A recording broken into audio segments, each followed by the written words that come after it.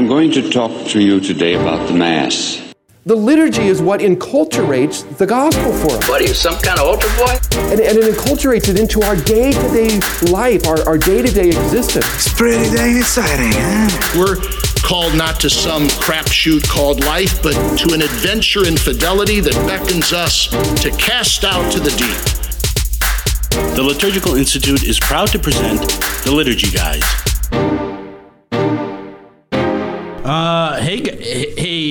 I hate this next sentence that I'm about to say, but Chris, you have a liturgy quiz for us. Dun, dun, dun, dun. Jesse, do we have a liturgy quiz a theme song? Guys, what do you do all day anyway? I have so much to do that doesn't involve making theme songs for every random type of podcast that we do. I think your priorities are a little upside down. Oh my gosh. Back in the day before you were director, you could make liturgy raps and all that stuff. Now you're too important for that.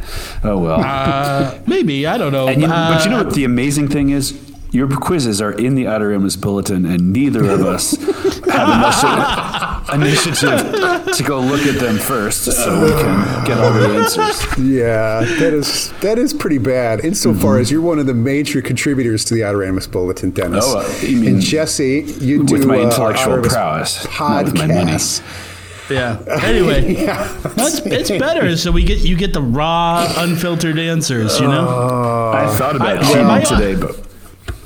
My only concern is that sometimes these are like I like the true false questions, but the like sometimes A, not always B, but it could be C. Well, no, let me tell you, I was a little reluctant to even offer this quiz this is from September 2020. Oh no! Because of all the whining and complaining that you, as we say, you guys, but it's mostly you, yeah, it's mostly Jesse about that's right. about the questions, grousing about the answers, things like that. Well, I just gave a midterm in class, and there was a set of true falses, and they were all false except the last one, and it was playing with the students' minds. Like, can this be true? Can they all be false? Why is he trying to? They thought it was psychological warfare on my part. I didn't even notice that I did it. Kind of sounds like it. Yeah. All right. Well, let's give it a try. Here goes nothing. Who goes first? I don't have a bell. Well, ding, ding, ding. Do rock, paper, scissors again. You didn't bring your bell to Florence? I didn't bring my bell to Italy. I'm sorry. Oh, man. Well, okay, Jesse, you probably lost the last quiz, so you can decide if you won. I won the last one. Yeah. Because of my magnanimity, I gave him extra points, you recall?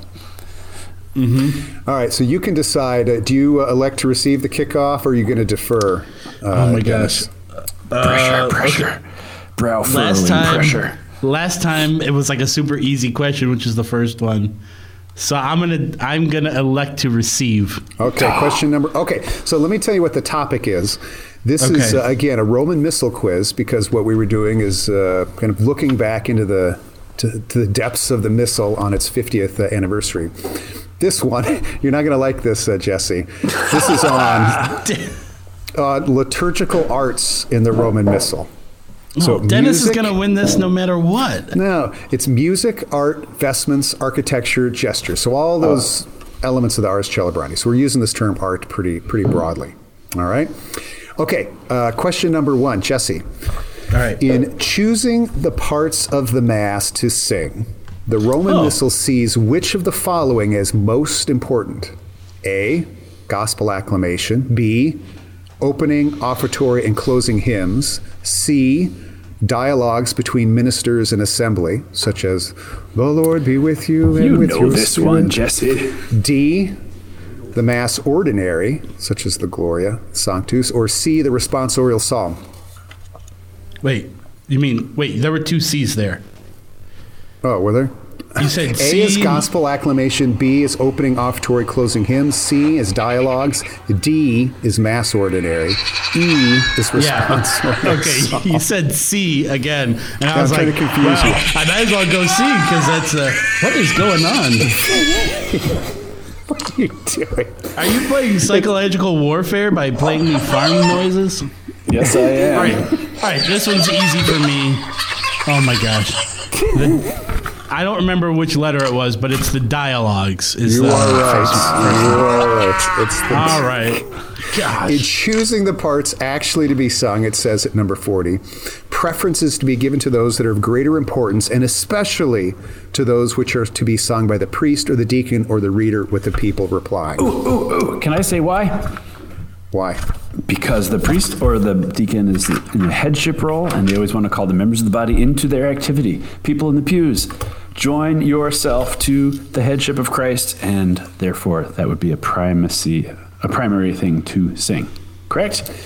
Yeah, it signifies and brings about the actual community and communion between head and members of the mystical body. Okay. So give a chicken cluck or a ding there for Jesse. Did Jesse get that right? Yeah, I got it right. Wow. Contrary to common belief, we are not on Chris's phone. All right. All right. You're not going to let's see. All right. Everyone, you're not going to like this. Yeah, no, this is tough. Try me, this is Chris. to you, Dennis. Number 2. Why does the Missal envision a high degree of unity among the people's postures at Mass, in contrast to the Church's view of personal prayer and private devotions, which allow individuals to choose postures most conducive to their prayer? So there's no multiple choice in this one. Oh, I'm so glad I picked to receive. That's a long, complicated question. But I am not intimidated by you or your beard or your question, okay? Okay. What's the answer is, when one assembles for the sacred liturgy, one takes his part in the mystical body and sacramentalizes the hierarchical organization of Christ, despite the plurality of ministries, and therefore the unity of posture signifies the unity of minds and hearts as they act in persona Christi, either as baptized or in persona Christi capitis as the ordained minister. How's that? Well, it's not exactly what the germ says. Darn it, that sounded so smart. No, it kind of gets to it. Okay. It says... Were you looking for a word-for-word recitation? No, okay. No. I wasn't expecting that. You're the only one who memorizes documents, Chris. I don't do that. So, it will say in number 42 that attention about gestures and postures must be paid to what is determined by the general instruction and by the traditional practice of the Roman Rite, and to what serves the common spiritual good of the people of God, rather than private inclination or arbitrary choice. So when you pray in your room or wherever, private prayer, you can kneel, you can lay in your bed, you can stand, you can run, you can hop up and down, you can dance, you do whatever you want. That's conducive to your own. You can use words, you can sing the words, you can use no words, you can use mental prayer, you can do all sorts of things. But when you plug into a liturgical action of the entire church, then you have to kind of agree to participate according to that body. You know what I think? My answer was a heck of a lot better than the general instruction. Yeah. The general instruction is you have to do what everybody's doing. The reason you have to do what everybody's doing is because you have membership in the mystical body and you're sacramentalizing Christ speaking to the Father. So take that, general instruction number 42. I tell you what, if you get a weekend, you can get away from Florence. You just go down to Rome and you call Pope Francis and you tell him you want a spot on the Congregation for Divine Worship. Yeah, okay. I hear they have an opening there. Yeah, okay. That's a relevant liturgy news joke, and I appreciate it. Yeah. Okay, let's see. Ding, ding, ding, ding. Yeah. Okay. Number 3, 1. Jesse, true or false? Yes. Because the Roman Missal, false, like the Constitution on the Sacred Liturgy, which directed its reform, encourages the Mass and its elements to consider and even adapt contemporary needs. iPhones and iPads could legitimately substitute for ritual and ceremonial books.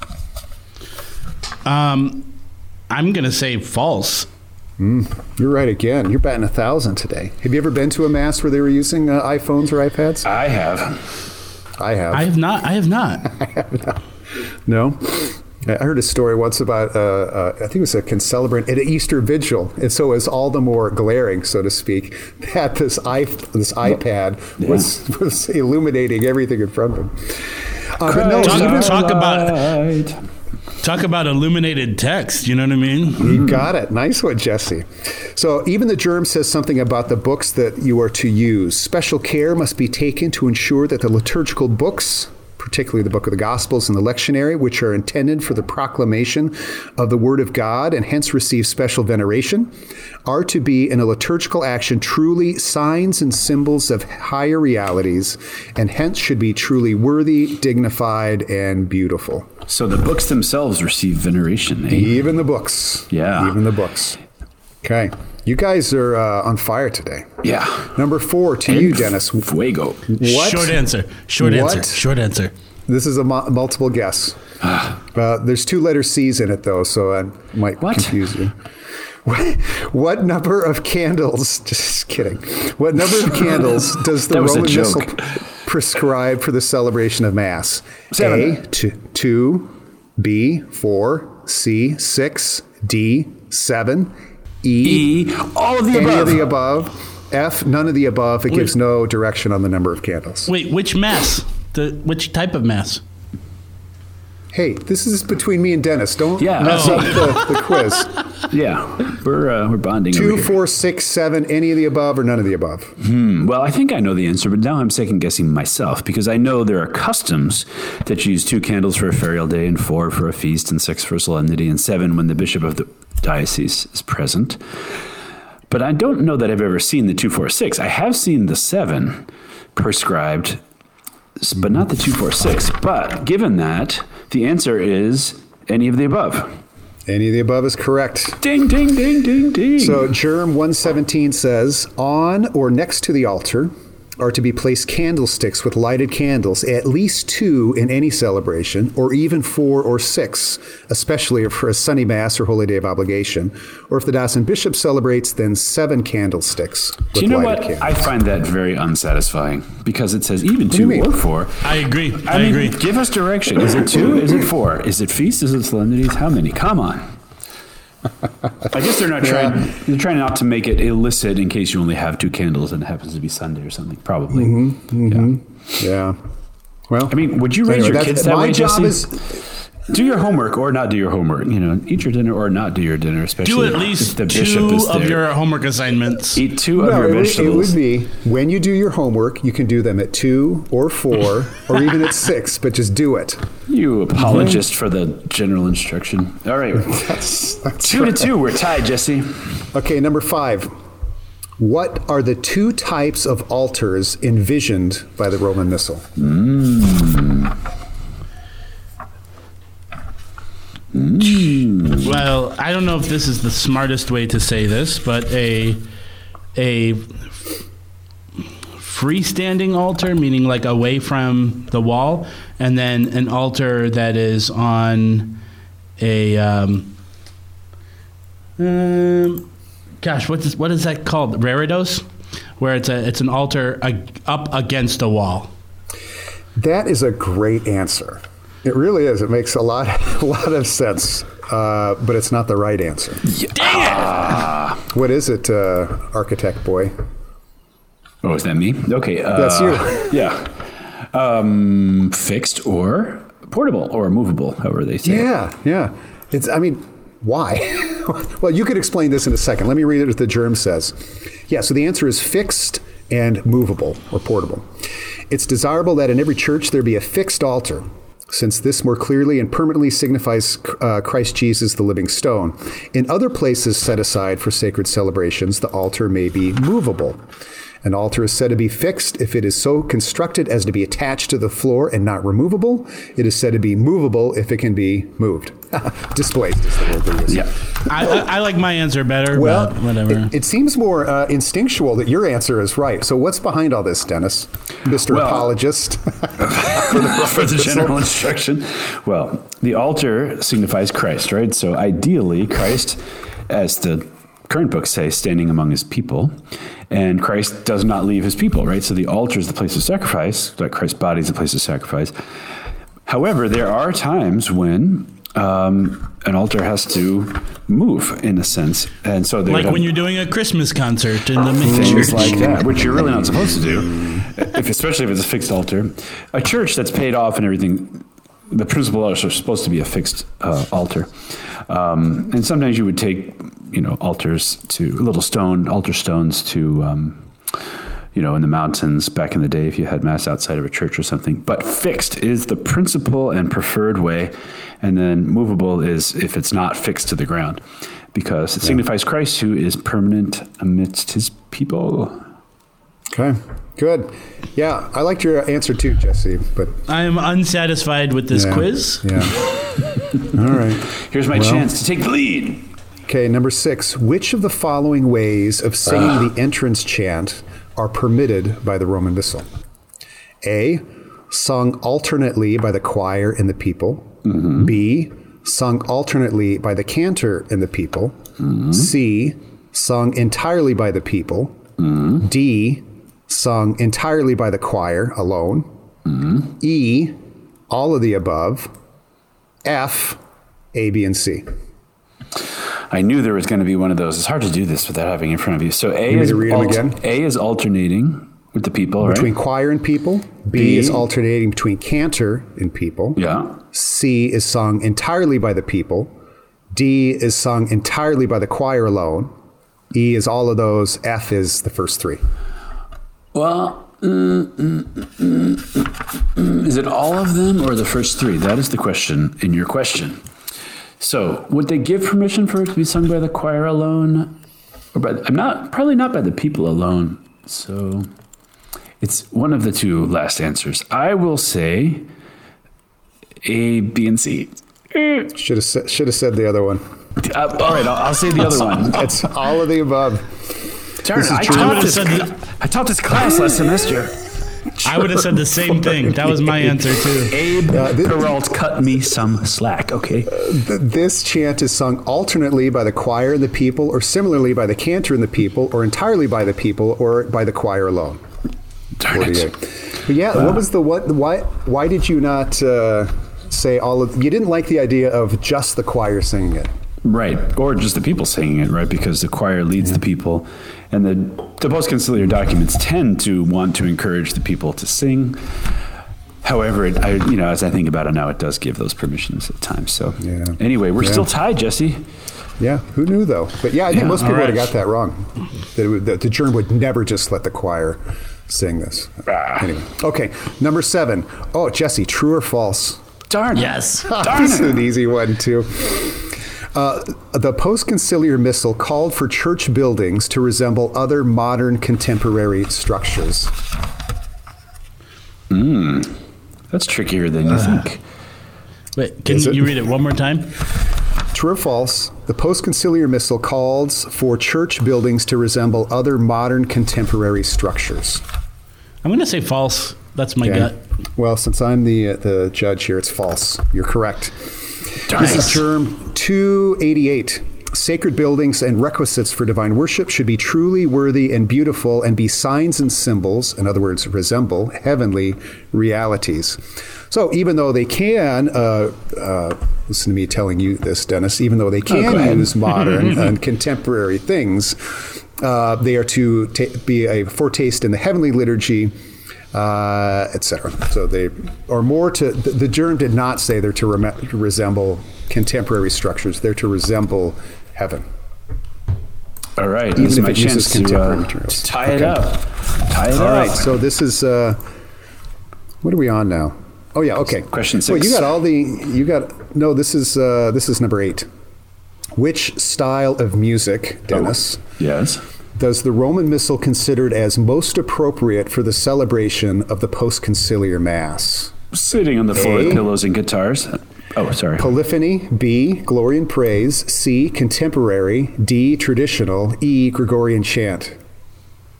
Okay, so the question is, which does it foresee as... What was the actual question? I think I know. Most appropriate for the celebration of the post-conciliar Mass. Easy peasy pie.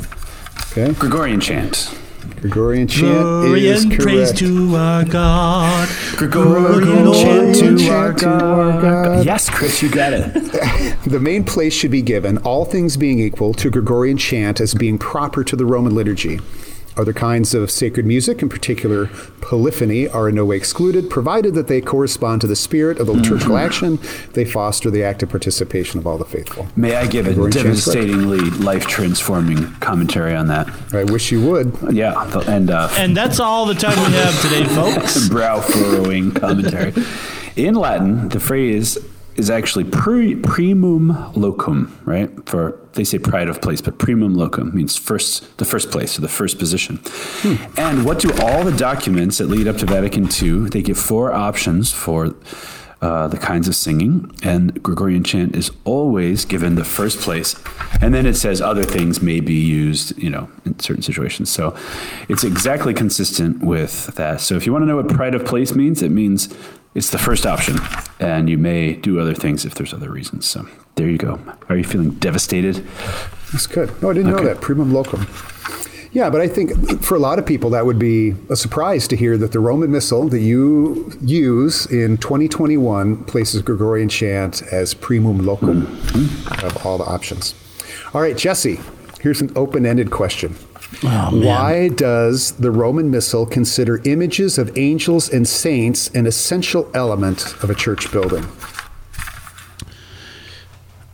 Because we are experiencing the heavenly reality, and that is that the angels and saints are also celebrating the very same sacrifice that we are celebrating in the very same moment. And so it's only fitting that we see images of that while we are doing what we're doing to help enhance our view of what's actually happening in the sacred liturgy. I think that's it. If you use the O word, you would make Dennis ontology. Especially. Yeah, the ontology of the liturgy. Well, in fact, this is Germ 318. In the earthly liturgy, the church participates as a foretaste in that heavenly liturgy, which is celebrated in the holy city of Jerusalem, toward which we journey as a pilgrim, and where Christ is seated at the right hand of God, venerating the memory of the saints. She hopes to have some fellowship in them. There's the Blessed Virgin Mary, the saints, etc. So yeah, the ontology of the liturgy is the reality is the heavenly celebration. We sacramentalize that in images and music, and we sing angelic songs and all of the rest. Good. Nailed it. Good job. Dennis. Yes. True or false? Yes. Glass, crystal, or pottery vessels are permitted by the Roman Missal. False. That also is false. It says here, sacred vessels may also be made from other solid materials in which the common estimation of each region are considered precious or noble. For example, ebony or other harder woods, provided that such materials are suitable for sacred use. In this case, preference is always to be given to materials that do not easily break or deteriorate. So, to my read, that says that that's false. So I'm going to make a vibranium chalice because it's pretty indestructible. Vibranium? Is it precious, though? What is vibranium? Oh, come on. Let's get with it, guys. What's vibranium? It's I haven't from been in the chemistry Marvel class in 30 years. It's from the Marvel Universe. Captain America's shield is made of vibranium. Oh, really? I didn't know that. Kryptonite. Yeah. Kryptonite. Right. Well, fellas, we landed at a 4-4 tie, and I don't have a tiebreaker. So you should just come up with one on the spot. Yeah, I should be able to do that, shouldn't Or I can come up with a tie-breaking question if you want. Okay. Okay. And if Chris gets it right, then you win, Dennis.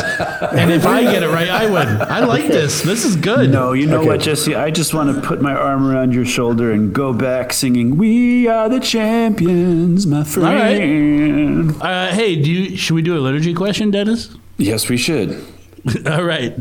Because you know why? We are the champions, my friend. We don't have the rights to that. We are the liturgy guys, my enemies. Let's answer a liturgy question. So why go to the Liturgical Institute? Well, if you want to serve the church and do liturgical studies from the heart of the church, you won't find any place quite like this. This place is faithful to the magisterium, but it's a dynamic orthodoxy, not dry. And at the same time, it not only makes the faith come alive, it also empowers you to help that be the experience for others as well. Hi, I'm Dr. Scott Hahn, and I want to warmly recommend the Liturgical Institute for your consideration. Pray about going and studying, and sharing the richness of our living tradition. Mail call! Mail call! Oh, Moses, why do you question me? Why do you care? Today, we have a similar debate over this. Anyone know what this is, class? Anyone? Okay, we have a question this week from Mark, and hey, Mark. I know Chris is really going to love this question. Mark says, my friends and I have a stable group that prays the Liturgy of the Hours over Zoom that started when shelter-in-place orders occurred last March. Since we started, our group has expected to include a number of people from a few different dioceses, with everyone joining as their schedule permits. He has two questions. The first is, if a number of people pray the office of readings, but not everyone who prays that hour joins morning prayer, and vice versa, should the invitory be prayed at both hours or just one of them? And then his other question is, if certain saints are celebrated as optional memorials for people in one diocese, but elevated to a feast for people in another diocese, this is so nerdy, I love it, and still a solemnity for people in other, this was the case on St. Patrick's Day, whose calendar would we follow? I love this question so much. So, first of all, what's the invitatory, Chris? Yeah, it's this, well, the introduction is, Lord, open my lips, so my mouth will proclaim your praise. And 95? Yes, that's the one they print. There's some other options. Psalm 100 is one of them. But there's an antiphon, and then it's said between these verses of Psalm 95. And it's to begin the first office that is prayed, the first hour that is prayed in the day. And so what Mark is asking is, what if you don't pray the office of readings, you just do morning prayer, but other people have prayed the office of readings already, and they've said the invitatory. Should you do it again? So I think before I give my 2 cents, I think this just speaks to, this last year has brought up, the importance of being physically present at a celebration of a liturgy. And this kind of virtual participation or virtual presence is not really participation or presence in at least, obviously it's not in the fullest sense of the term, but it's just, they're real aberrations, I think, to, even though there is good if you can't make it to Mass and you watch TV on Mass, and there is good from Mark and his group praying the Liturgy of the Hours, but it's just, the liturgy is not set up to accommodate those types of things. So what I would do is I would just begin with a normal, oh God, come to my assistance, and skip the invitatory. People can do that at home on their own as necessary. Now, and the second one, whoever's holiest, that's the schedule they follow?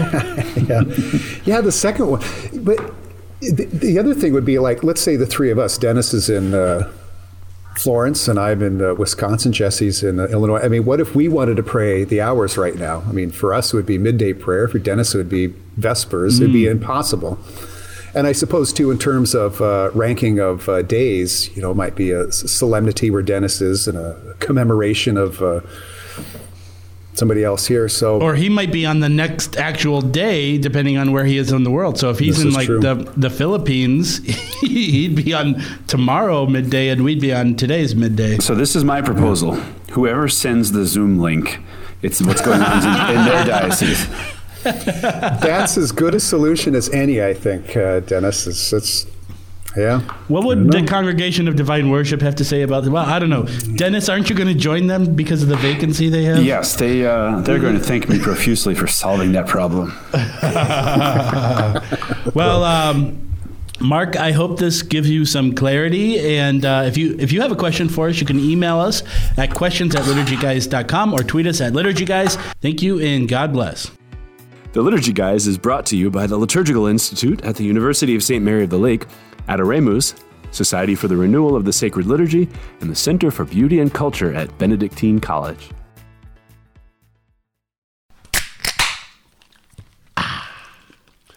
Now that's a podcast.